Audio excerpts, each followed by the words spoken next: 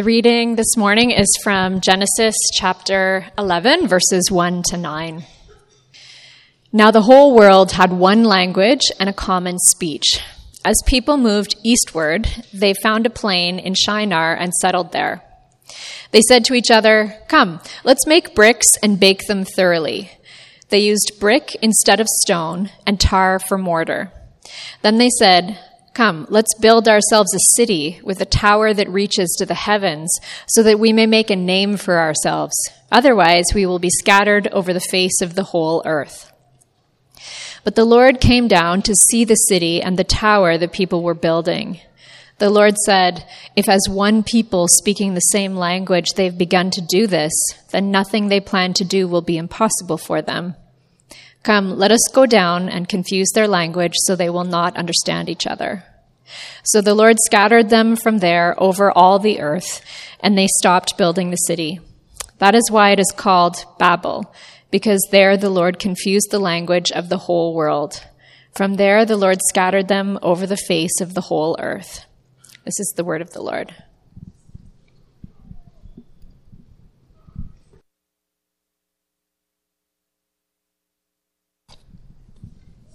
Good morning.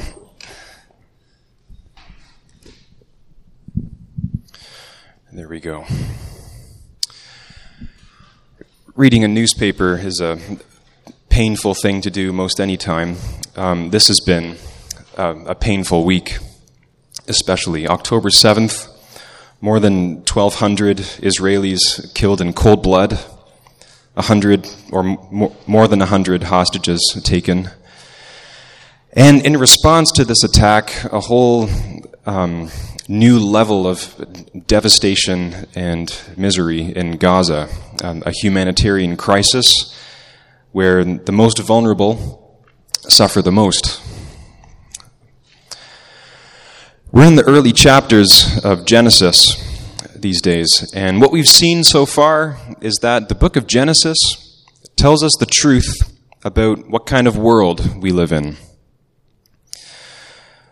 The kind of world where Adam and Eve rebel against their Creator, and the whole human race falls into sin and misery. The kind of world where Cain murders his brother and spills his blood on the ground. Genesis 4. We live in the kind of world where the grandson of Cain, in Genesis 4, right after Cain and Abel passage, Cain has a grandson named Lamech, and he takes multiple wives, and he's a violent man. He boasts about his violence. We live in the kind of world with arrogant violence. The kind of world where, as we heard last week in the sermon, the Lord saw how great the wickedness of the human race had become, and that every inclination of the human heart was only evil all the time. Every inclination of the human heart, only evil all the time. Now that evil is often violence, what we see in Genesis, and in fact what we see in our world today, around the world. We see that play out still today. But there is something that's under violence, violent actions. There's something deeper and more widespread than physical violence itself. And that's what we're going to explore in this passage today together, looking at the Tower of Babel in chapter 11. Let's jump right in. We pick up the story, and it might be a short time after the flood, because in verse 1 tells us the whole world had one language and a common speech. A short time after Noah's generation. And so these people who speak the same language, they migrate to a place called Shinar. It would be part of ancient Mesopotamia, modern Iraq. And when they begin to settle there, they get an idea. They get a building project idea. And the tone of the language here is excited. Listen, it's energetic. Verse 3, "Come," which is like saying, come on, let's make bricks and bake them thoroughly. I like that. Bake them thoroughly. Let's build a city with a tower that reaches the heavens. And why? What's the motive? What's driving this? There's a little Hebrew word that gives a clue. It's the word lanu, which is translated for us or for ourselves. Verse 4. Come, let's build a city, lanu, for ourselves, with a tower, so that we might make a name, lanu, for ourselves. A name for ourselves, a city for ourselves. So this is a city for ourselves, which is to say for our identity, for our cohesion, for our safety, and a tower for ourselves, so that we make a name for ourselves, our name, our reputation in the land. Now, ancient archaeology, this is very interesting, has found in the Near East structures that we would call a ziggurat, which looks kind of like a pyramid, is basically an artificial mountain with terraces, and at the top of it is a temple made of bricks, the whole thing made of bricks. And at this point, I would like to ask, what is the big deal? What's wrong with this? They want to build a city and a tower. What is so bad about that? We might ask, and kind of push back on this passage. Now, the problem is, here's the problem. The problem is that what's happening here is human beings are trying to recreate the Garden of Eden on their own terms, by their own design, and for their own glory. God told human beings to spread out. He said to them, be fruitful and multiply and fill the earth. Spread out. He said that to Adam and Eve. He said that again to Noah after the flood. He said, be fruitful and multiply, fill the earth. It's the same command. It's the same. Now what happens, though, is that the human beings, the descendants of Noah, they don't want to spread out. They want to go into one place together. They want to gather. They want to stay together in one place, like Eden, with one language, one people, together. They want to build a tower, in verse 4. Verse 4 literally says, a tower whose head reaches up to the heavens. And that is where the name Babel, or Bavel, comes from. Bavel means gateway of God, or the gateway to God. A new Eden. The attempt at a new Eden. This is a city that is raising its own name into the heavens, or trying to like deify their own tribe. And it's a problem for two reasons. First reason is that it's absurd. Verse 5, the Lord came down to see the city and the tower the people were building. And the sense there is like, this great tower, the Lord has to like stoop down to see it. Like, there it is. I see it. Yes, I see what they're, okay. He sees human beings united in this glory project that they're trying to do. It's absurd. From God's perspective, it's absurd. The second problem is that it's dangerous, in fact, in a way that's not obvious, but it's there. This is a very dangerous undertaking. The reason is the basic sin of Adam and Eve was to abandon God's definition of good and evil and make their own definition of good and evil on their own terms. That's exactly what's happening again in Babel. In their view, what is good is for their homogeneous culture to grow and to be exalted to the heavens and to have dominance and to have their safety and their identity as a homogeneous, powerful culture, which is basically religious tribalism, where our tribe, we have the gateway to God. It's inside our city, in our walls of our city. It's ours. It's a dangerous worldview after the fall on planet Earth, in ways that we see play out in our news. And how does God respond? We might ask. God intervenes. He will not let this carry on in this passage that we're looking at. God says in verse 6, if they're doing this, in effect, God says, if they do this, they will only carry on to do more and more of this. They'll only become more and more lost. Verse 7, come, let's go down and confuse their language so they won't understand each other. And it's not the voice of a rival. It's the voice of a father, the voice of the true authority and power of the cosmos intervening in this misguided undertaking. Because human unity is not the ultimate good. It's not. Not if that unity is tribalism. Not if that unity comes at in the process of casting away their creator behind them and abandoning him, ignoring him.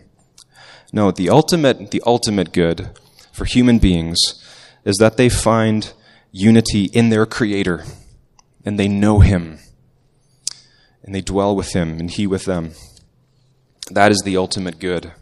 It would be better for human beings to be scattered and divided than for them to harden in an ungodly unity and rebellion and tribalism. So that is what the Lord does. He scatters them. They're scattered from Babel in every direction. They leave behind the city and the tower unfinished.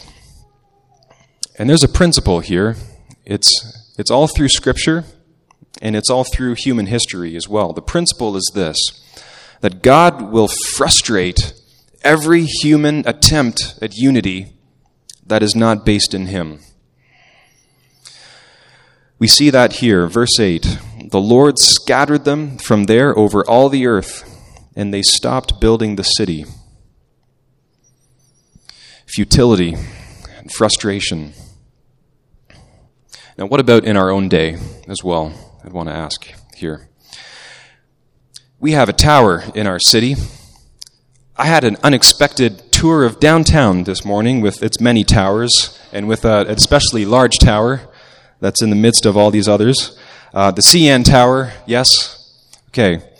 1968, the Canadian National Railway got the idea to build a communications tower on their land, downtown Toronto, which so it's a communications tower, right? At the same time, and maybe more to the point, was to showcase the strength of industry in this nation. Canadian industry, and especially the strength and the history of the CN Railway. A great tower, celebrating a great story. At one time, this country was very proud of its railway. 2,000 miles of steel running from coast to coast, right? A nation tied together by steel rails. Pierre Burton has a book called The Last Spike that was published some years ago. The kind of language you read on the back cover of it, it's an epic story. It's against the odds, heroic characters, and so on.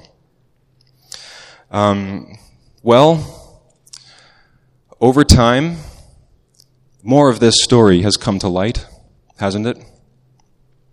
It's not just an epic story. Is that how it's viewed today? Exploitation of Chinese labor.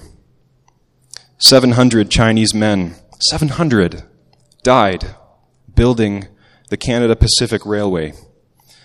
And indigenous communities forced to relocate to make way for the railway, and then forced to relocate further to make way for European settlers who followed the railway. It's not an epic story. The mask is off. It's a tribal story. It is.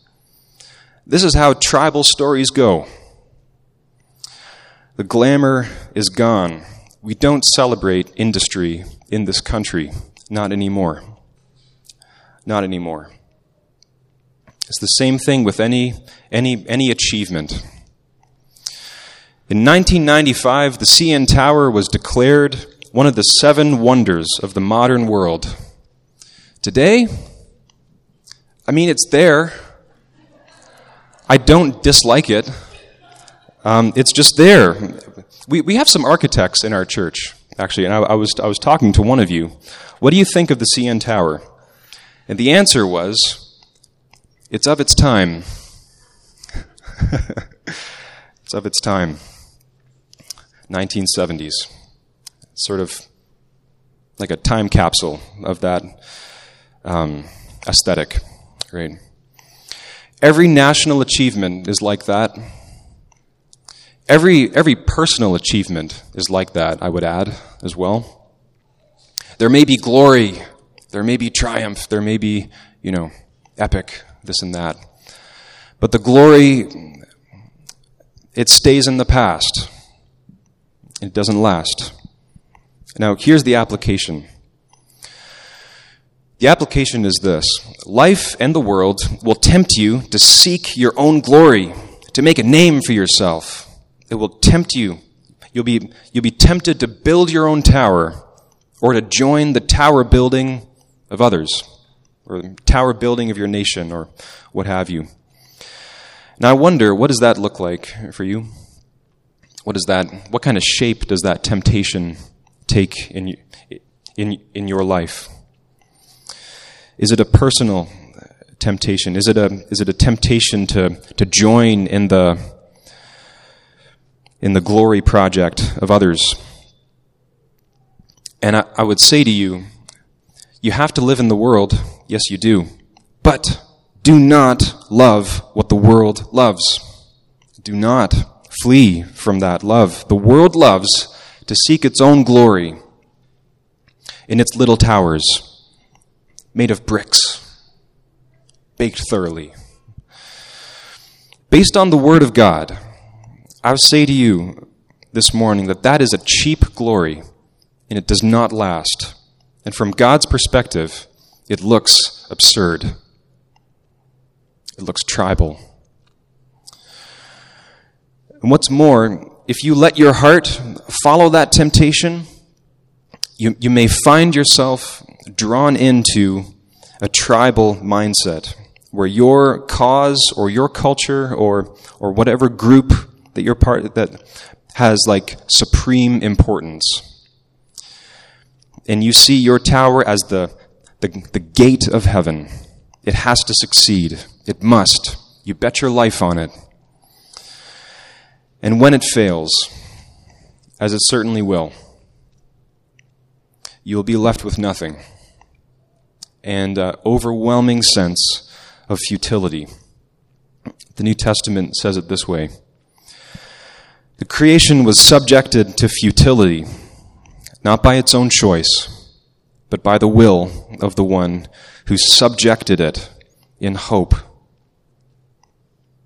All creation is subject to futility, so that, men and women, we do not rest our hope in the things that our hands build, or anything in creation, or our little towers. All creation is subject to futility, so that we learn to rest our hope on God and His promise. And for a world broken with violence and tribalism, the hope is the promise. Right after the fall into sin, God says that the descendant of the woman will crush the head of Satan and his lies. Even though the snake will strike his heel, he will crush the head of Satan. He will crush his head. And that is the hope. Not our cleverness as human beings. We can plan and technology and so on. It's not our cleverness. It's not our collective action. It's not our planning. This passage we're looking at is inviting you to turn your hope away from those little towers made of bricks, and put your hope in Jesus. Because Jesus came, as promised, the offspring of the woman, and he gave himself, his whole life long, he gave himself. He came to give everything.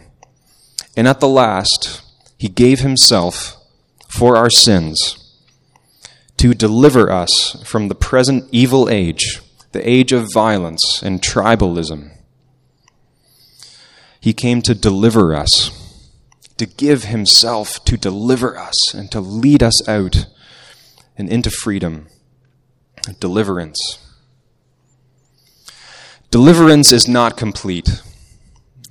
That's painfully obvious, isn't it? Deliverance is not complete.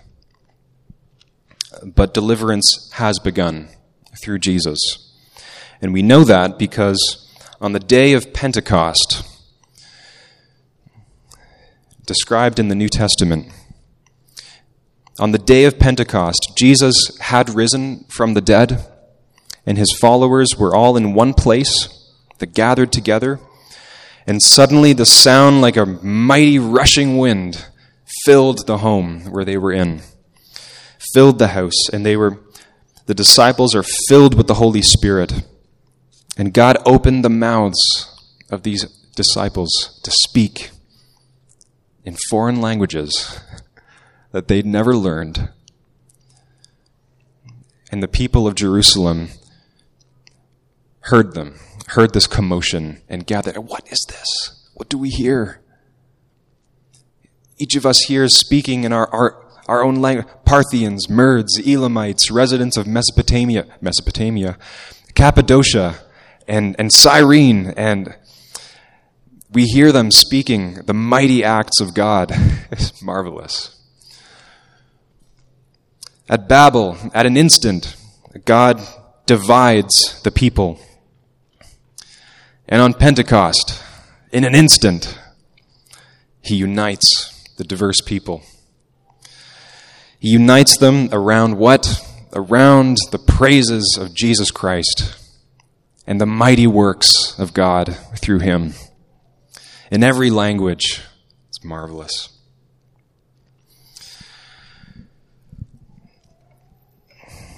How are we for time? Yeah, we got a bit more time. We started late today, right? Okay. Greatest sport in the world today, I think, if you took a poll of planet Earth, the greatest sport in the world would be what? It'd be soccer. Of course it would, right? No other sport has a bigger following globally, okay? It's not hockey. Anyway, a great sport with a global following. You know what's so interesting? I love the World Cup. When all these nations come together, what's so interesting is that different nations have kind of different. They have a different take on soccer. Yeah? I mean, one nation, and I don't know what I'm talking about totally here. Okay, I'm not a huge sports fan, but one nation will be like an attacking power. Another nation, I think I know this. I think I know, isn't like Italy like a strong defending nation, historically speaking? Yeah, thank you. And other nations will, have like a strong mid game, or they have like a tactics focus and like a technical focus. Other nations will have like a strategic focus, kind of a grinded out strategy focus. What I think we see is that it takes the whole world to explore this game from its every angle. It takes the whole world to appreciate the beautiful game, as it's called. And it takes the whole world to explore the beautiful Savior. Every nation, there are Christian believers, brothers and sisters of ours, who are worshiping in every country on this planet. It takes every nation to see Jesus Christ in his manifold excellence and beauty and perfection. What we get to do here in a diverse church, and that's a treasure, because what we get to do together Before the day of revelation, when all the tribes and languages are before the throne worshiping in their languages, in the anticipation of that day and looking to that day, we get to begin here in our community together to explore together the manifold excellence of Jesus Christ. We get to have conversations with each other as brothers and sisters, people of different worldview and of different cultural background. What do you find in Jesus that draws you? What is it about him? What do you find compelling about him? What is it? That's a good conversation. Can we do that together, Grace West? Can we have those kinds of conversations together? Can we enjoy Jesus together? Can we become more and more like diehard fans who wear the colors, not in a jersey, but in our lives, who wear the colors and who love him and admire him and seek him, the desire of nations. Let's do that together. And if you're someone who's seeking, who is exploring the Christian faith, we want to invite you into this. We want to invite you and join us as we look to him together.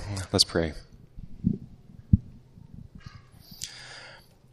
Our Father, we thank you for this passage which is showing us our human lostness on planet Earth. But we thank you for the setting of this passage in the rest of the Bible, which gives to us this brilliant hope in Jesus. As we look to him, he is the one that we put our hope in. And we pray that you help us to do so more and more. And that we may love him with all of our heart, with all of our soul, with all of our mind, with all of our strength. Amen. Amen.